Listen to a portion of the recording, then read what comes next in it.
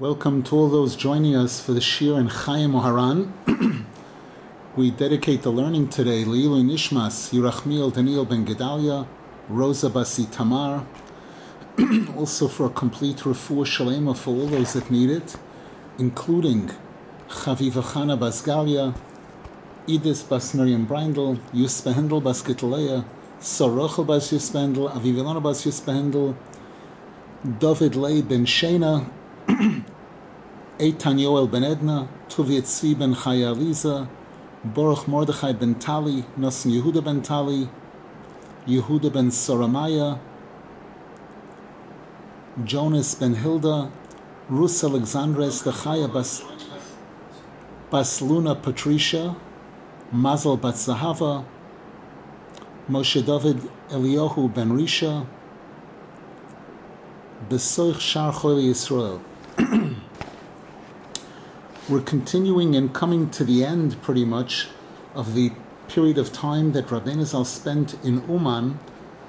A little bit of what we're going to learn today is going to be a review of what we've touched on in the past, but there's always something new and something important, because if Rab Nasan Zal repeated it, obviously there was something new to add. He writes that at first, when Rabbeinu Zal arrived in the city of Uman, he stayed in the house of this Nachman Nasan Rappaport, who he mentioned had passed away. He was one of the maskilim, one of the people who didn't believe in Hashem, unfortunately. And Rabbeinu Zal stayed in that house for about a month, until after Shavuos.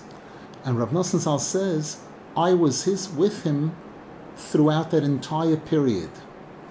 Then Rabbeinu Zal requested that they find a better place for him to stay with his family.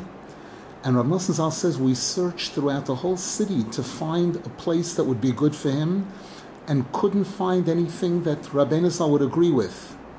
And then suddenly a person came along who we didn't know at all. He didn't know Rabbeinu Zal, and he offered to give Rabbeinu Zal his house free of charge, a beautiful, beautiful place that looked good. Rabbeinu Zal liked it. It had many rooms. It had a garden in front of the windows.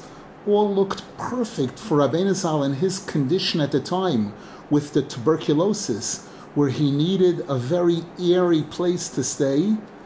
And then somehow it didn't work out. It didn't work out. And Rabbeinu Zal ended up going into the house of a Rabbi Yosef Shmuel, which we rented for him. We had to pay rent, and Rabbeinu Zal went into that house right after Shavuos and spent several weeks, stayed there for several weeks. And Rab Nasan Zal writes that Rabbeinu Zal said to me at the time that this will also be something to tell over in the future, how suddenly a person came along, doesn't know me at all, offers to give me his house for free, and then somehow it fell through, and Rabbeinu Zal ended up staying in this house of this Rabbi Yosef Shmuel with some of the members of his family. However, Rabbeinu Zal didn't really like it. It wasn't airy enough, it wasn't large enough, and Rabbeinu Zal ended up leaving there in the beginning of the month of Av, which means he stayed there for about 2 months, and then he went into that house of this person who had asked him to come and stay there free of charge. As soon as Rabbeinu Zal entered that place, one of the people from the city of Uman came and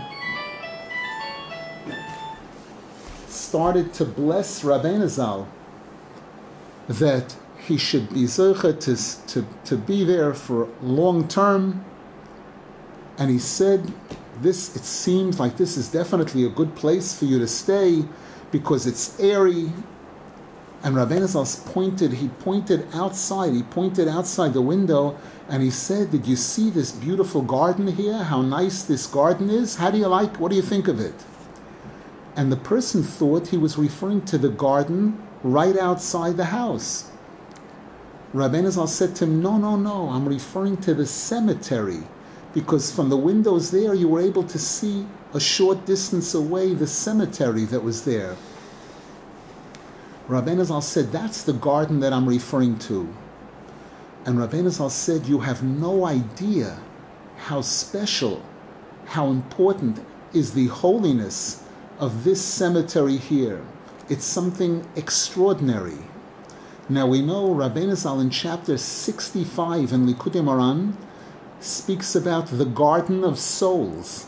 It's one of the famous chapters in Chayey Moharan, which was translated into English, published as a separate pamphlet by BRI, The Garden of Souls, where Rabbeinu Zal refers to these souls of people that pass away as being part of a garden. We know there's a pasuk in the beginning of Bereshis where Hashem refers to people as Revava Ketzemach Hasoda Nesaticha. I've made you plentiful like the vegetation of the fields. And Rav Nasan Zal writes that Rabbeinu Zal spoke about this multiple times to different people, praising this cemetery in Uman, that there are many holy souls, thousands, tens of thousands, because of the terrible massacre that took place there shortly before Rabbeinu Zal was born. And there was an incredible Kiddush Hashem, sanctification of Hashem's name.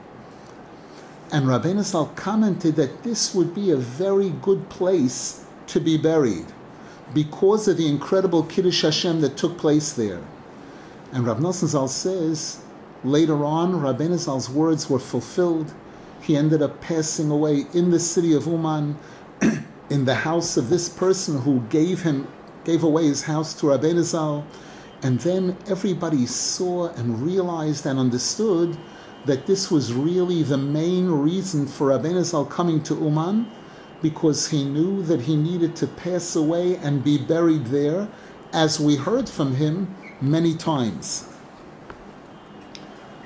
Rav Nasan Zal adds that regarding the time that Rabbeinu Zal spent in Uman,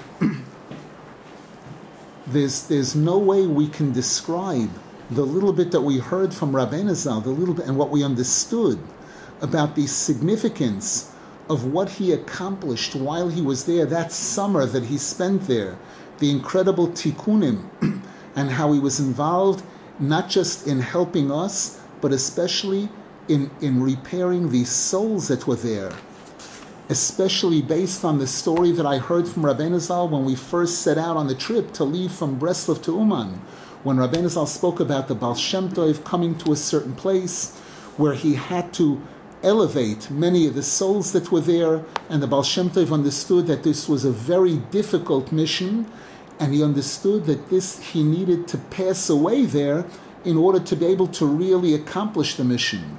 And then Rabbeinu Zal said that the Baal Shem Tov met two people there. There was a whole interaction with them, and that was able to help the Baal Shem Tov to avoid having to pass away there.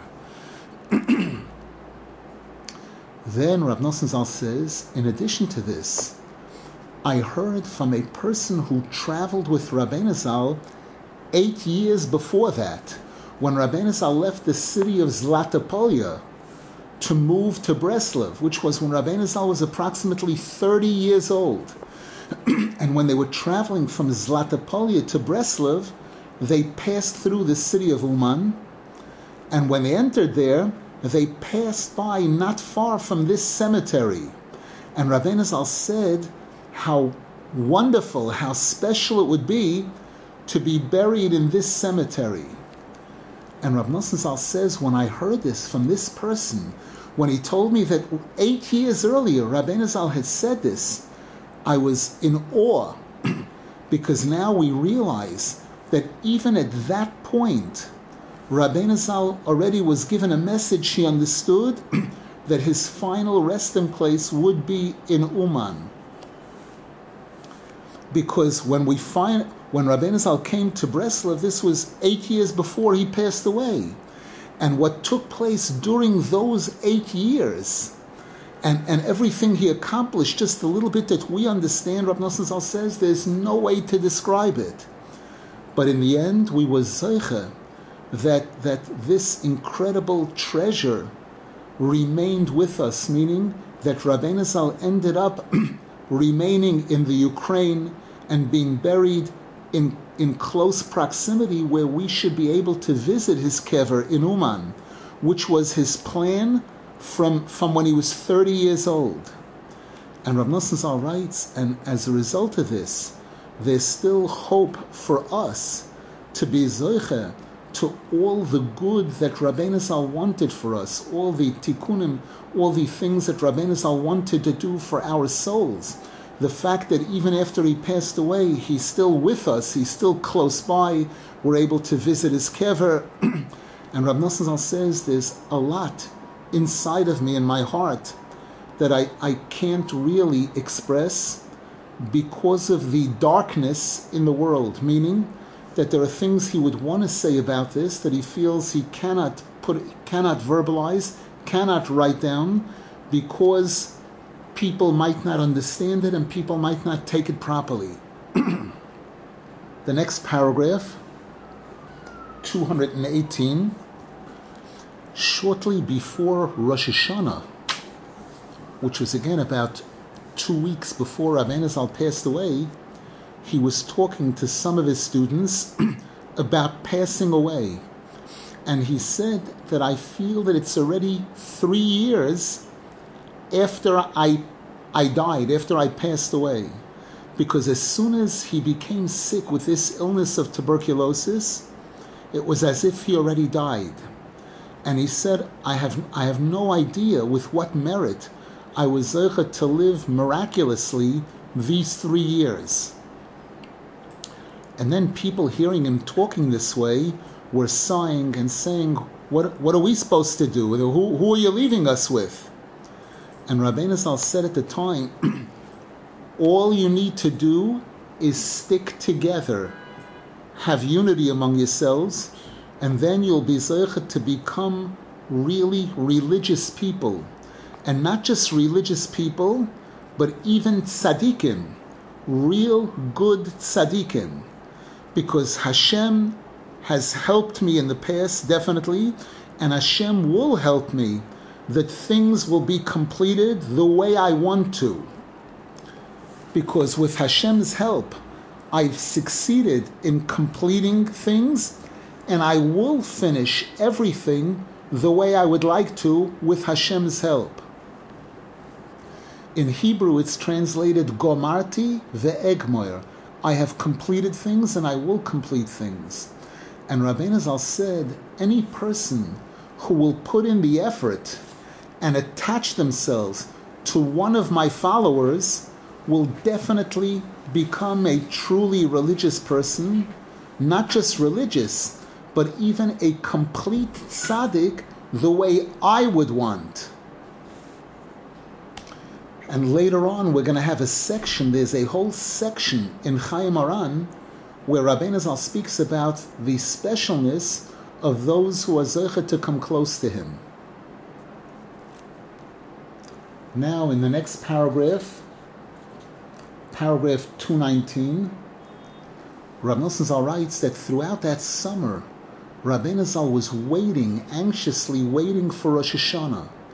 Because as he told us many times, that to him the most important thing was Rosh Hashanah, and his whole focus was on Rosh Hashanah. And on Shavuos, there were many students that came to Rabbeinu Zal expecting him to give over Torah like he did throughout the years, but he didn't. That Shavuos he did not give any shir like he usually did. And he commented, like we mentioned earlier, you're not such sinners that I have to speak Divrei Torah, because we know again that there are portions in the Torah that are based on sins that the Jews committed. But on Rosh Hashanah, when Rosh Hashanah arrived, Rav Nasan Zal says Rabbeinu Zal gave an incredible shir, which is chapter 8 in the second half of Likutei Moharan, where he begins with the words that even though rebuke is a major mitzvah in the Torah, but the Gemara says, Rabbi Akiva once said, I wonder if there's anybody in my generation who's qualified to give rebuke. And Rabbeinu Zal gave a long shir on that topic, including many different things. And in that shir, he also spoke about Shavuos. And I believe it's Reb Nasan Zal or Reb Nachman Shirin says that it seems that Rabbeinu Zal was also paying back on that Rosh Hashanah for the Torah that he didn't say on the previous Shavuos. Now Reb Nasan Zal gets into a little bit of detail of what took place that Rosh Hashanah. He writes that the first day of Rosh Hashanah was Shabbos. And right after they finished the meal, which is when in the morning, in the morning hours, Rabbeinu Zal would usually start preparing himself for the shir which he would give in the late afternoon of the first day of Rosh Hashanah, and the shir would go well into the night of the second day of Rosh Hashanah. But that year, when he was about to start preparing himself to give the shir, his sickness, the tuberculosis, became very, very severe, and Rabbeinu Zal started coughing up blood, quantities of blood, which had never happened before.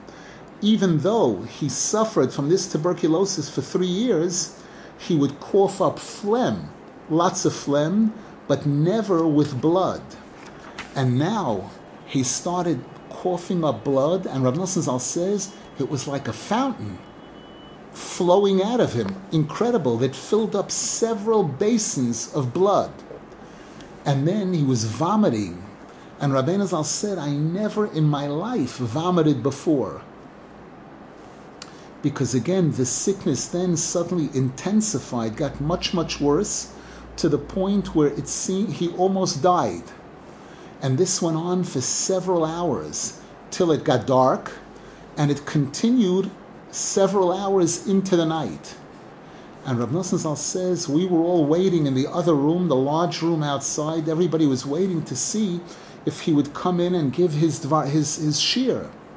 And there were many people. Rav Nasan Zal says there were several hundred people there, because there were guests, many people who had come from outside cities to be with Rabbeinu Zal for Rosh Hashanah, besides the people from the city of Uman itself that also came to hear Torah. And everybody was waiting throughout the day, hoping that he would be able to give a shir. And Rav Nasan Zal says there was incredible, incredible pressure. So many people crowded together to the point where it was almost sakana from the number of people crowded into the area. And this continued into the night. And yet Rabbeinu Zal didn't come in because he was so sick. Afterwards, Rabbeinu Zal sent for me, Rav Nasan Zal says, and I came in, and the candles, they had already lit candles for the second night of Rosh Hashanah. And there were a few people standing there, Reb Shimon Zal, who was one of Rabbeinu Zal's first students, and Rabbeinu Zal's brother, Rabbi Chiel, and another few people. And Rabbeinu Zal said to me, what should I do? Impossible to speak. And Rav Nasan Zal says, I started telling him, when you first returned from Lemberg, which is when Rabbeinu Zal had started, when this sickness started, it also seemed impossible for you to speak. You were very, very weak, and yet you were able to say Torah on Rosh Hashanah. And Rav Nasan Zal says, I gave him a little bit of encouragement. And then at one point, Rabbeinu Zal said, if that's the case, then I'm ready. I'm ready to sacrifice, to do whatever it takes. And Rav Nasan Zal says that Rabbeinu Zal lifted up his hands as if to say, I'm ready literally to do whatever it takes to give over these words of Torah. And Rav Nasan Zal says he sent me out to make room, to place his chair not in the usual place, which would be in the center of the room, but rather to position his chair right next to the entrance, which separated from the large room where everybody was, to Rabbeinu Zal's room, his own personal private room, so that if chas v'shalom he would have to get out quickly, they would be able to do it. And Rav Nasan Zal says, we did this, and then Rabbeinu Zal entered in an incredible weak state, and he went up and sat on the chair. It seems that there was a platform, some kind of platform, so that people should be able to see, people should be able to hear. And he sat there for a short while, And then he began to speak, very weak. And Rav Nasan Zal writes, when he started to speak, it seemed completely impossible that he would be able to speak for any length of time, because he was hardly able to get a sentence out. He was so weak. Certainly not to be able to give a Dvar Torah that would take an hour or two to say. And yet Hashem helped him, and he completed the entire Torah. This is a chapter on Likutei Moharan that continues for maybe 7-8 pages. The only thing he didn't complete, he didn't finish the interpretation of the pasuk. When Rabbeinu Zal gave a shir on Rosh Hashanah, especially those last 3 years of his life, he would always begin quoting the pasuk, Tiku b'chodesh shofar b'kesel hayoim chagenu ki choik liYisrael hu mishpat Elokei Yaakov. The special pasuk that we say on the night of Rosh Hashanah, right before the Shmon Esrei. So the explanation for that pasuk he didn't finish. That he only gave over after Yom Kippur. And Rav Nasan Zal says there was tremendous pressure in the room at the time because there were so many people. It was impossible for the people to be, for there to be total silence, which never happened before. Rav Nasan Zal said whenever Rabbeinu Zal would speak, everyone was quiet. There was perfect silence so that everybody would be able to hear. But here there were hundreds of people packed together, and I believe they were standing, they weren't sitting. And it was totally impossible for people not to move around a little. And Rav Nasan Zal writes that some of the people were actually in danger. People almost fainted, and some of them had to leave quickly. They couldn't handle it. And still we were zocheh that Rabbeinu Zal completed this incredible long shir. And Rav Nasan Zal says, Ashrei to the eyes that witness this. It's interesting that it's mentioned elsewhere that because of the situation, Rav Nasan Zal himself couldn't hear everything. There were parts that he missed, and it was Hershber, it was those aristocrats that lived in Uman, the ones who originally denied the existence of Hashem. They were present, this Hershber was present, and people made sure to give him space. Nobody would crowd him. And there were parts of the Torah that Rav Nasan Zal reviewed with Hershber because Hershber had heard it more clearly, more easily than Rav Nasan Zal himself heard it.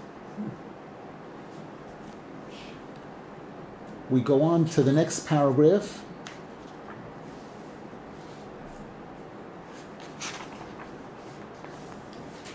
(221).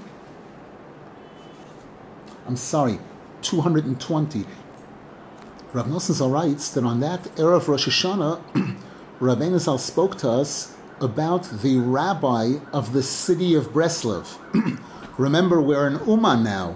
Rabbeinu Zal left Breslov about a half a year ago, and Rabbeinu Zal spoke to them about the Rav of the city of Breslov, who was one of Rabbeinu Zal's closest students, Reb Aaron Zal, the famous Reb Aaron Zal, who Rabbeinu Zal spoke about him in the highest of terms. Before he came to Rabbi Nachman, he was a tremendous Talmid Chacham, a tzaddik, and one of the closest students of Rabbeinu Zal, and yet he didn't make it for that last Rosh Hashanah. We spoke about this earlier, that he came to Rabbeinu Zal before Rosh Hashanah and told him, what do I do? The people in the city are saying that I have to stay there because I'm the Rav of the city. When Rabbeinu Zal was living in Breslov, he would spend part of Rosh Hashanah with the people of the city as the rabbi of the city, and some of the prayers with Rabbeinu Zal, with the Breslov group. But now Uman and Breslov are about 100 miles apart. So Reb Aaron Zal had come to Rabbeinu Zal before Rosh Hashanah to speak about this, and in the end, Rabbeinu Zal told him, go home, go back to Breslov, you have to be with the people there. And yet, Rabbeinu Zal said to Reb Nasan Zal and Reb Naftali Zal, what should I tell you? There's nothing more important than this, than to be by me for Rosh Hashanah.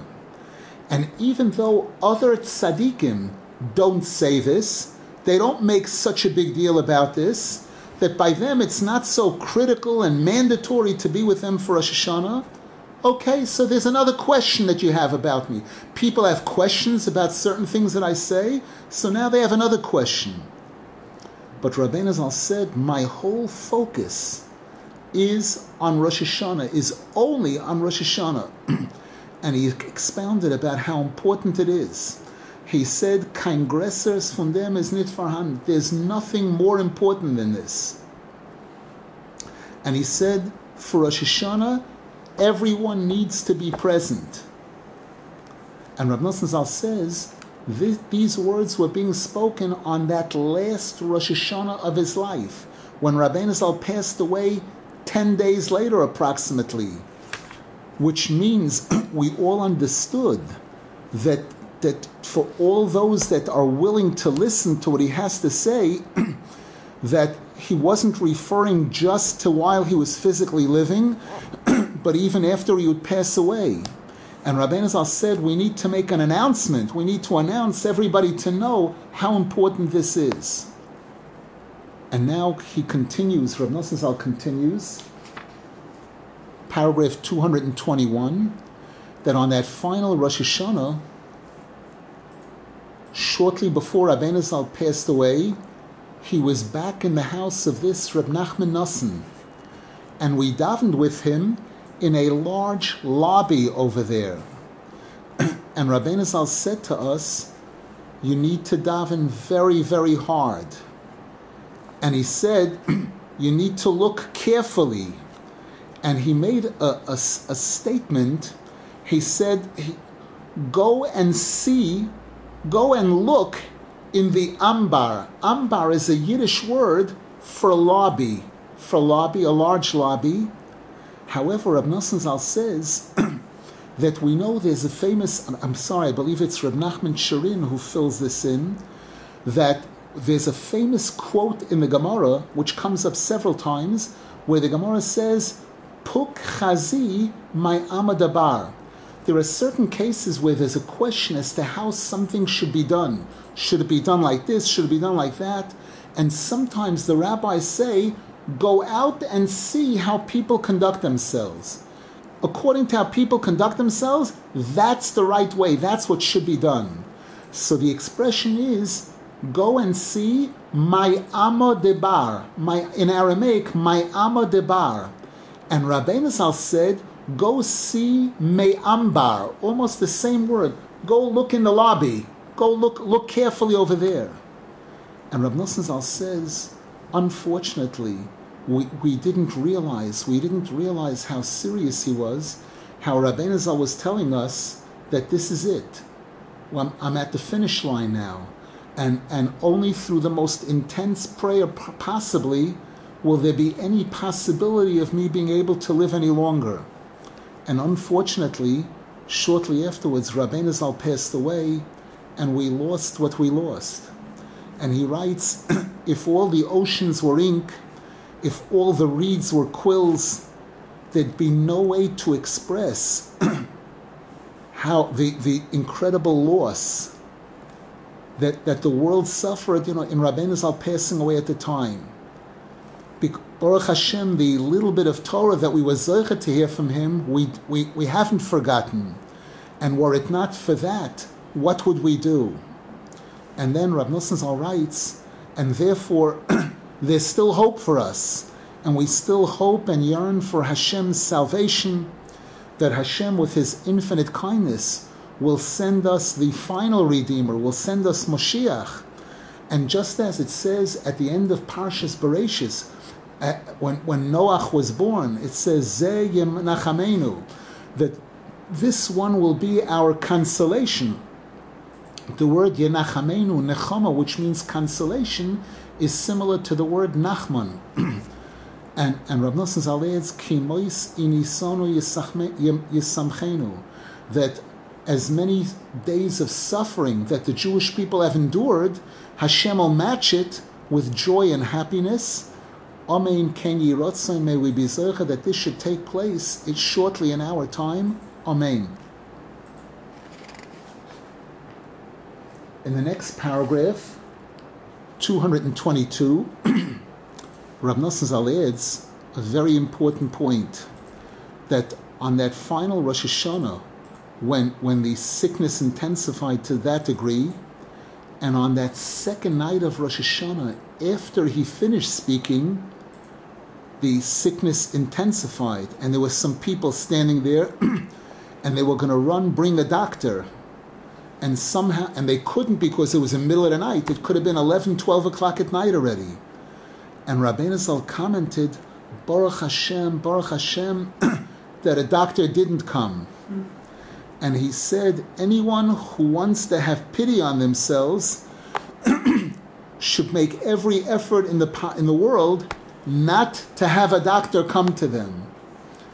And Rabbeinu Zal said, even if later I myself am going to say, bring a doctor, I'm telling you now, don't bring any doctors. And Rav Nasan Zal says that unfortunately that's exactly what happened. And shortly afterwards, we did not fulfill what he told us at this point. Because what happened was, Erev Sukkot, on the day before Sukkot, when his sickness got worse, and people started screaming, bring a doctor. And Rabbeinu Zal himself said, okay, go call a doctor. And Rav Nasan Zal said, I didn't want them to do that. Even though it seemed to people that Rabbeinu Zal himself agreed, that he said, bring a doctor, I knew that wasn't what he really wanted. Even though I hadn't heard, I wasn't present on the night of Rosh Hashanah, when he warned people, he said, no doctor. And even if I myself will say, bring a doctor, I'm telling you now, don't do it. But Rav Nasan Zal said, I understood from previous discussions and previous conversations with Rabbeinu Zal how much he did not want a doctor to come to him.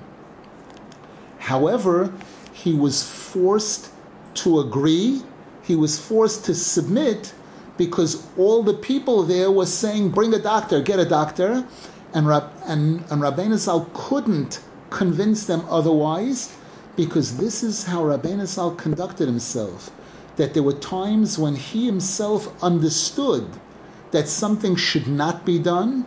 However, if there were people there and everybody was pressuring to do it and insisting that it be done, he wouldn't go against them. And Rav Nasan Zal says that this was the case on several occasions. And Rabbeinu Zal himself gave several examples where there were certain instances where he knew he didn't want something to be done, but if people insisted, he went along with it, even though he knew that it wouldn't help at all. And Rav Nasan Zal says that's exactly what happened regarding the doctor, and that's why I felt positive that they should definitely not call a doctor. However, there was no way in the world that I could go against the consensus at that time. And again, it seemed as if even Rabbeinu Zal agreed with them, and especially since they saw that the illness intensified to such a degree. So on Erev Sukkot, they called a doctor, and Rav Nasan Zal writes, Halavai, if only they wouldn't have called a doctor, because he did not help the situation at all, and it seems that he even hastened Rabbeinu Zal's passing away. And on that second night of Rosh Hashanah, when things got worse, Rabbeinu Zal said to a person who was standing next to him, regarding death, I already made it clear, I'm not afraid at all. And then Rabbeinu Zal commented, after everything, we did accomplish something in this world, Baruch Hashem, implying the fact that he succeeded in encouraging many people to do tshuva, both people who are physically living and the many neshamas, the many souls of people who had passed away, that Rabbeinu Zal was involved in repairing their souls. So he commented that Baruch Hashem, we were zeicha to accomplish something in this world. And then at one point he grabbed one of the people there and he gave him like a smack on his shoulder. And he said, Avremel, the person's name was Avram, he said, Avremel, wir haben sich fort etwas getan auf der Welt. Baruch Hashem, we did accomplish something in this world. And Rav Nasan Zal says, understand what Rabbeinu Zal was saying. Now he adds in the next paragraph, paragraph 223, that shortly before his passing away, when he was very weak and it seemed he was about to leave, and we were standing there, and Rabbeinu Zal was sitting in a chair, extremely weak and in tremendous pain. And he was telling us about the pain and suffering that he was experiencing. And then at one point he made a fist, and he shook his fist with strength, as if to say, don't think that I'm just weak. Meaning, even though my body is so physically weak, and I'm so physically weak at this point, I'm still very, very, very strong spiritually and in all the things that I wanted to accomplish and I was zeichet to accomplish in this world, and still will see to it to complete all the things that I started. And Rab Nasan Zal adds that one of Rabbeinu Zal's students, Reb Meir, came in, and Rabbeinu Zal grabbed his garment. He was wearing a woolen garment. Rabbeinu Zal grabbed the garment strong, as if to imply, look, I'm not only weak. And then at one point, Rab Nasan Zal adds, when Rabbeinu Zal was lying down and he was sighing deeply, at one point he said, all of this doesn't really apply to me.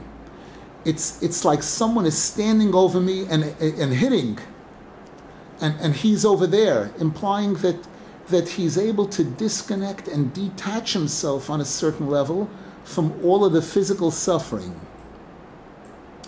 And now Rab Nasan Zal adds a closing remark on this chapter in Chayey Moharan, which is the chapter of Rabbeinu Zal's leaving Breslov and going to Uman. And Rab Nasan Zal adds, this is paragraph 225, that Rabbeinu Zal had already given a guarantee during his lifetime, and he actually took 2 witnesses for this, that when he would pass away, anyone who would come to his gravesite and give a coin to tzedakah on his behalf, and Rab Nasan Zal heard this from Rab Naftali Zal, who was one of the 2 witnesses. The 2 witnesses for this were Rab Naftali Zal and Rab Aaron Zal. That Rabbeinu Zal called them over and he said, I want you to serve as witnesses. I'm saying this, that anyone who would come to my gravesite and give something to charity on my behalf and recite these 10 chapters of Tehillim, which are the Tikkun HaKloli, which Rabbeinu Zal said even serve as a tikkun for Mikra Laila, one of the most severe forms of Pigam Bris, Rabbeinu Zal said, I will go to every length and breadth. I'll do everything possible to be able to assist that person. And Rabbeinu Zal said, with the person's payas, I'll pull them out of Gehenna. No matter how bad the person is, no matter what the person did, as long as the person accepts upon themselves that from this point on, I'm going to be good. I'm not going to go back to committing those sins. And this is an incredible, important line. What we just mentioned now, there are many people that quote the first part of this and they forget the last part.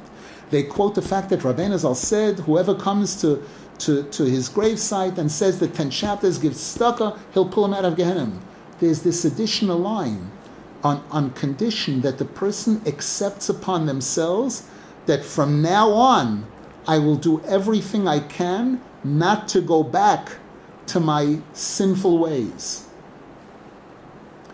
And Rab Nasan Zal says the night before he passed away, Rabbeinu Zal passed away on the 18th of Tishrei, in the middle of Chalamoid Sukkos. The night before he passed away, he said to the students around him, what do you have to worry about if I'm going before you? Meaning I'm leaving the world before you. He said, if even those people who didn't know him during his lifetime, and if they will come to his kever, and they'll rely on him, and they'll study his teachings, and they'll follow his ways, they have who to rely on, ashrei to him, then certainly, those people who knew him before and were close to him, certainly don't have what to worry about. And Rav Nasan Zal writes that we understood that everything he did during his lifetime and afterwards was not just for us, not just for those who were present, but also those who weren't present. Just like we find in the Torah, when Moshe Rabbeinu speaks about Hashem giving the Aseres HaDibros on Har Sinai, he says later on in Chumash Dvorim, Ki es asher yeshnoi poi, ve'es asher enenu poi, that the entire spectacle of what took place on Har Sinai and everything was for those who were physically present there at the time, and also for all those that weren't present. And with this, we close this chapter in Chayey Moharan, speaking about the Rabbeinu Zal stay in the city of Uman. In some of the printings of Chayey Moharan,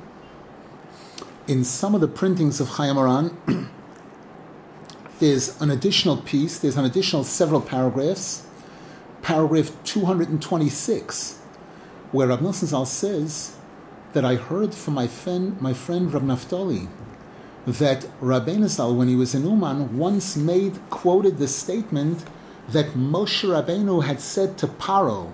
When Moshe Rabbeinu said to Paro, when Paro asked him, please daven for me, Moshe Rabbeinu said, Ketseisi es ho'ir, when I leave the city, Efrois es kapai, I'll extend my hands, I'll pray for you. And Rabbeinu Zal was implying, when I leave the city, meaning when I pass away, I will continue and especially pray for all those that are close to me. The next statement, paragraph 227, again, Rav Nasan Zal says that he heard from Rav Naftali Zal right before Rosh Hashanah, that last Rosh Hashanah, that Rabbeinu Zal said, there's a great, awesome mountain coming towards us. However, Rabbeinu Zal said, I don't know if we're going towards the mountain or the mountain is going towards us.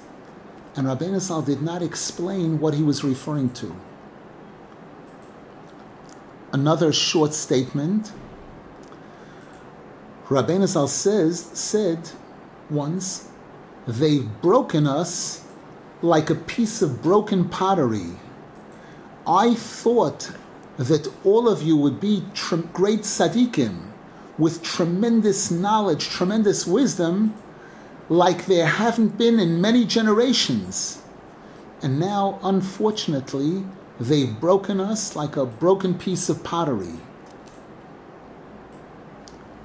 Now, Rav Nasan Zal adds, paragraph 229, we just have a little more to finish, and then we'll take any questions. Rav Nasan Zal says, I once asked Rabbeinu Zal, what's going to be from everything you told us? That we heard from you, you seem to imply that you're going to live much longer, and you're going to be able to finish everything you want to complete. Rabbeinu Zal said, did you hear what he's asking? I also have this question. And then Rabbeinu Zal said, but despite this, you're going to say, I didn't finish? I did finish, and I will finish. And Rabbeinu Zal said this with tremendous strength. And Rav Nasan Zal says, if you recall, when they first left Breslov going to Uman, and I was traveling with him, Rabbeinu Zal then made this statement. He was speaking about Hashem, and he said, Hashem always finishes what he wants to finish. And Rav Nasan Zal adds, there's a lot to say about this, but basically, originally, it seemed to Rabbeinu Zal, when we first came close to him, that he would complete the tikkun relatively quickly. But unfortunately, afterwards, due to our many sins, and due to the sins of the generation, and due to the tremendous opposition that Rabbeinu Zal encountered, this caused major confusion, major problems, and Rabbeinu Zal was not, in an obvious way, able to finish everything he wanted to during his physical lifetime. However, he did say, I have finished and I will finish. Because after he came back from Lemberg, Rabbeinu Zal was zeicha to accomplish incredible things, to reveal major Torahs, which ensured that his light would never be extinguished. As I heard from Rabbeinu Zal, he said those famous words in Yiddish, "Mein Feierl vet schon kluen bis Moshiach vet kimmen." My fire will continue to burn until Moshiach will come. And we anxiously await the coming of Moshiach speedily in our days. Baruch Hashem, Baruch Hashem. Some of the things that we're saying here, a person who is not familiar with Rabbeinu Zal's teachings and not very involved, it could sound strange or difficult, but if a person will be zeicha to study Rabbeinu Zal's teachings, you'll see that whatever was said here doesn't in any way yet describe or do justice to Rabbeinu Zal, to his accomplishments, and to the things we see today, things that are hard to believe, hard to imagine, how it's 200 years after Rabbeinu Zal passed away, over 200 years, and we see thousands of people all over the world, even at a time like now, what we just experienced recently. I just met a friend of mine from New York who's visiting here in Eretz Yisrael, and he's not a Breslover by a long shot. We're close friends. We went to high school together and remained friends over the years a bit. And this is a person who donates to Breslov, but very often when you would donate to Breslov, you tell me, remember, this is for Israel, not for Uman. Nothing to do with Uman. And we met this morning talking, and he said to me, you didn't go to Uman this year, did you? And I said, I did. And he said, other people went? Because he heard of one person who didn't go, a mutual friend. I said, I know he didn't go, but there were. He said, about how many people went? I said, about 27,000 people. And he was quiet, and And he said, like he was incredulous, because again, the world heard there's a war going on. I said, but you need to know that Ukraine isn't a little village, a little town. Ukraine is much larger than the state of New York. So we're talking about a major, huge country. He heard it. And then he said to me, I have to go with you. One time I have to go, no question. He said, I'd like to be in Eretz Yisrael for Yom Kippur. I'd like to spend it. But for Rosh Hashanah, I'd like to go and come back. I said, for sure. When I go to Uman, I come back the day after Rosh Hashanah, the day after I'm back, no problem.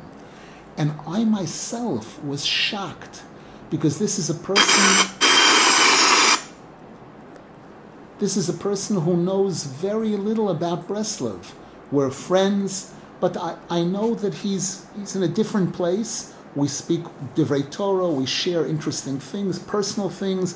We grew up in the same neighborhood, our families know each other, and yet you see that somehow, people all over the world of all different types are touched, and there is some kind of a realization that people have that I have to see this, I have to taste this, and those that have seen, those that have tasted know that there is something awesome, something very special here in Rabbeinu Zal's teachings, in Rabbeinu Zal's students, and in the kever of Rabbeinu Zal. We see incredible things that people on all levels, again, this is something as strange as could be. How could it be that this same place, this same rabbi is attracting people who are not wearing yarmulkes, men with earrings in one ear, in 2 ears, in 3 ears, and people who seem to be the farthest thing possible from observing religion, and some of them are not Shomer Shabbos, and yet they're coming. And then you see people, Rosh Yeshivas, rabbis on a very high level, coming, and somehow this is a meeting place. This tzaddik somehow has something for everyone. As Rabbeinu Zal himself defined, that a true tzaddik is someone who has the ability to address the needs of the most advanced people in knowledge of Torah, in observance of Yiddishkeit. A true tzaddik is able to show them things that they never imagined. about Torah, about the greatness of Hashem, to give them the ability to make a whole fresh new start in coming close to Hashem. At the same time, the tzaddik is able to take people who feel like they have almost zero connection to Torah, to Hashem, to spirituality, and be able to touch them in a way where these people are able to come and pray and cry, actually break into tears at Rabbeinu Zal's kever, or hear the words, hear the divrei Torah of Rabbeinu Zal, and be touched and be affected in an incredible way. Shem should help. We should be zeicha to appreciate that we're privileged, that we don't oppose this. Unfortunately, many of the people who speak against Rabbeinu Zal, against Breslov, against these teachings, it's only because they never really looked at it with any honesty. They never really studied it. They never really had a sincere conversation to be able to, with someone who's knowledgeable, who understands a little bit about Rabbeinu Zal's teachings. We should be zeicha to see Rabbeinu Zal and all the other tzaddikim work their magic on Klal Yisrael to be able to bring us to a complete tshuva, a real complete tshuva shalema, and bring about the final geula for Klal Yisrael. We who are living in these times, especially, this friend of mine who's from America, and comes from the modern Orthodox world, and he's telling me America is lost. And this is a person, not to a person who's comfortable financially, even lives in an area, has a shul, he blows shofar on Rosh Hashanah for the shul. We're not talking about a person who's a lost soul in any way. But yet he sees the situation, the world situation, what's going on in America, what's going on in Israel, the governments, the cultures, the society, horrific. And our only hope is that the tzaddikim that are living, and especially the merit of the tzaddikim who have passed away, all of them, Avram Yitzchak Yaakov, the Moras HaMachpelah, Rabbi Shimon Bar Yochai, all the great tzaddikim, that their merit, their schus, and their prayers, combined with our prayers, will lead to a final geula with the coming of Mashiach b'mheira b'yameinu, amen v'amen. Wishing everybody a wonderful week. Question? Rabbi, does that mean if you don't have payas, he'll still bring you out of Gehinnom? The answer is definitely. There one of the commentaries on the term paya. Paya means the edge. The payas are on the edge of the skull, like that he'll even grab the tiniest little edge, like when a person wants to pick up something heavy. Usually you have to get a good grip on the whole thing to be able to lift it up. But somebody who's really strong sometimes can grab hold even of the edge of something, end of something, and be able to lift it up. Rabbeinu Zal said the paya, meaning that even the edge, the slightest little bit of holiness, of goodness in the person, I'll be able to grab hold of that and use that to be able to lift the person up, to elevate the person. Baruch Hashem.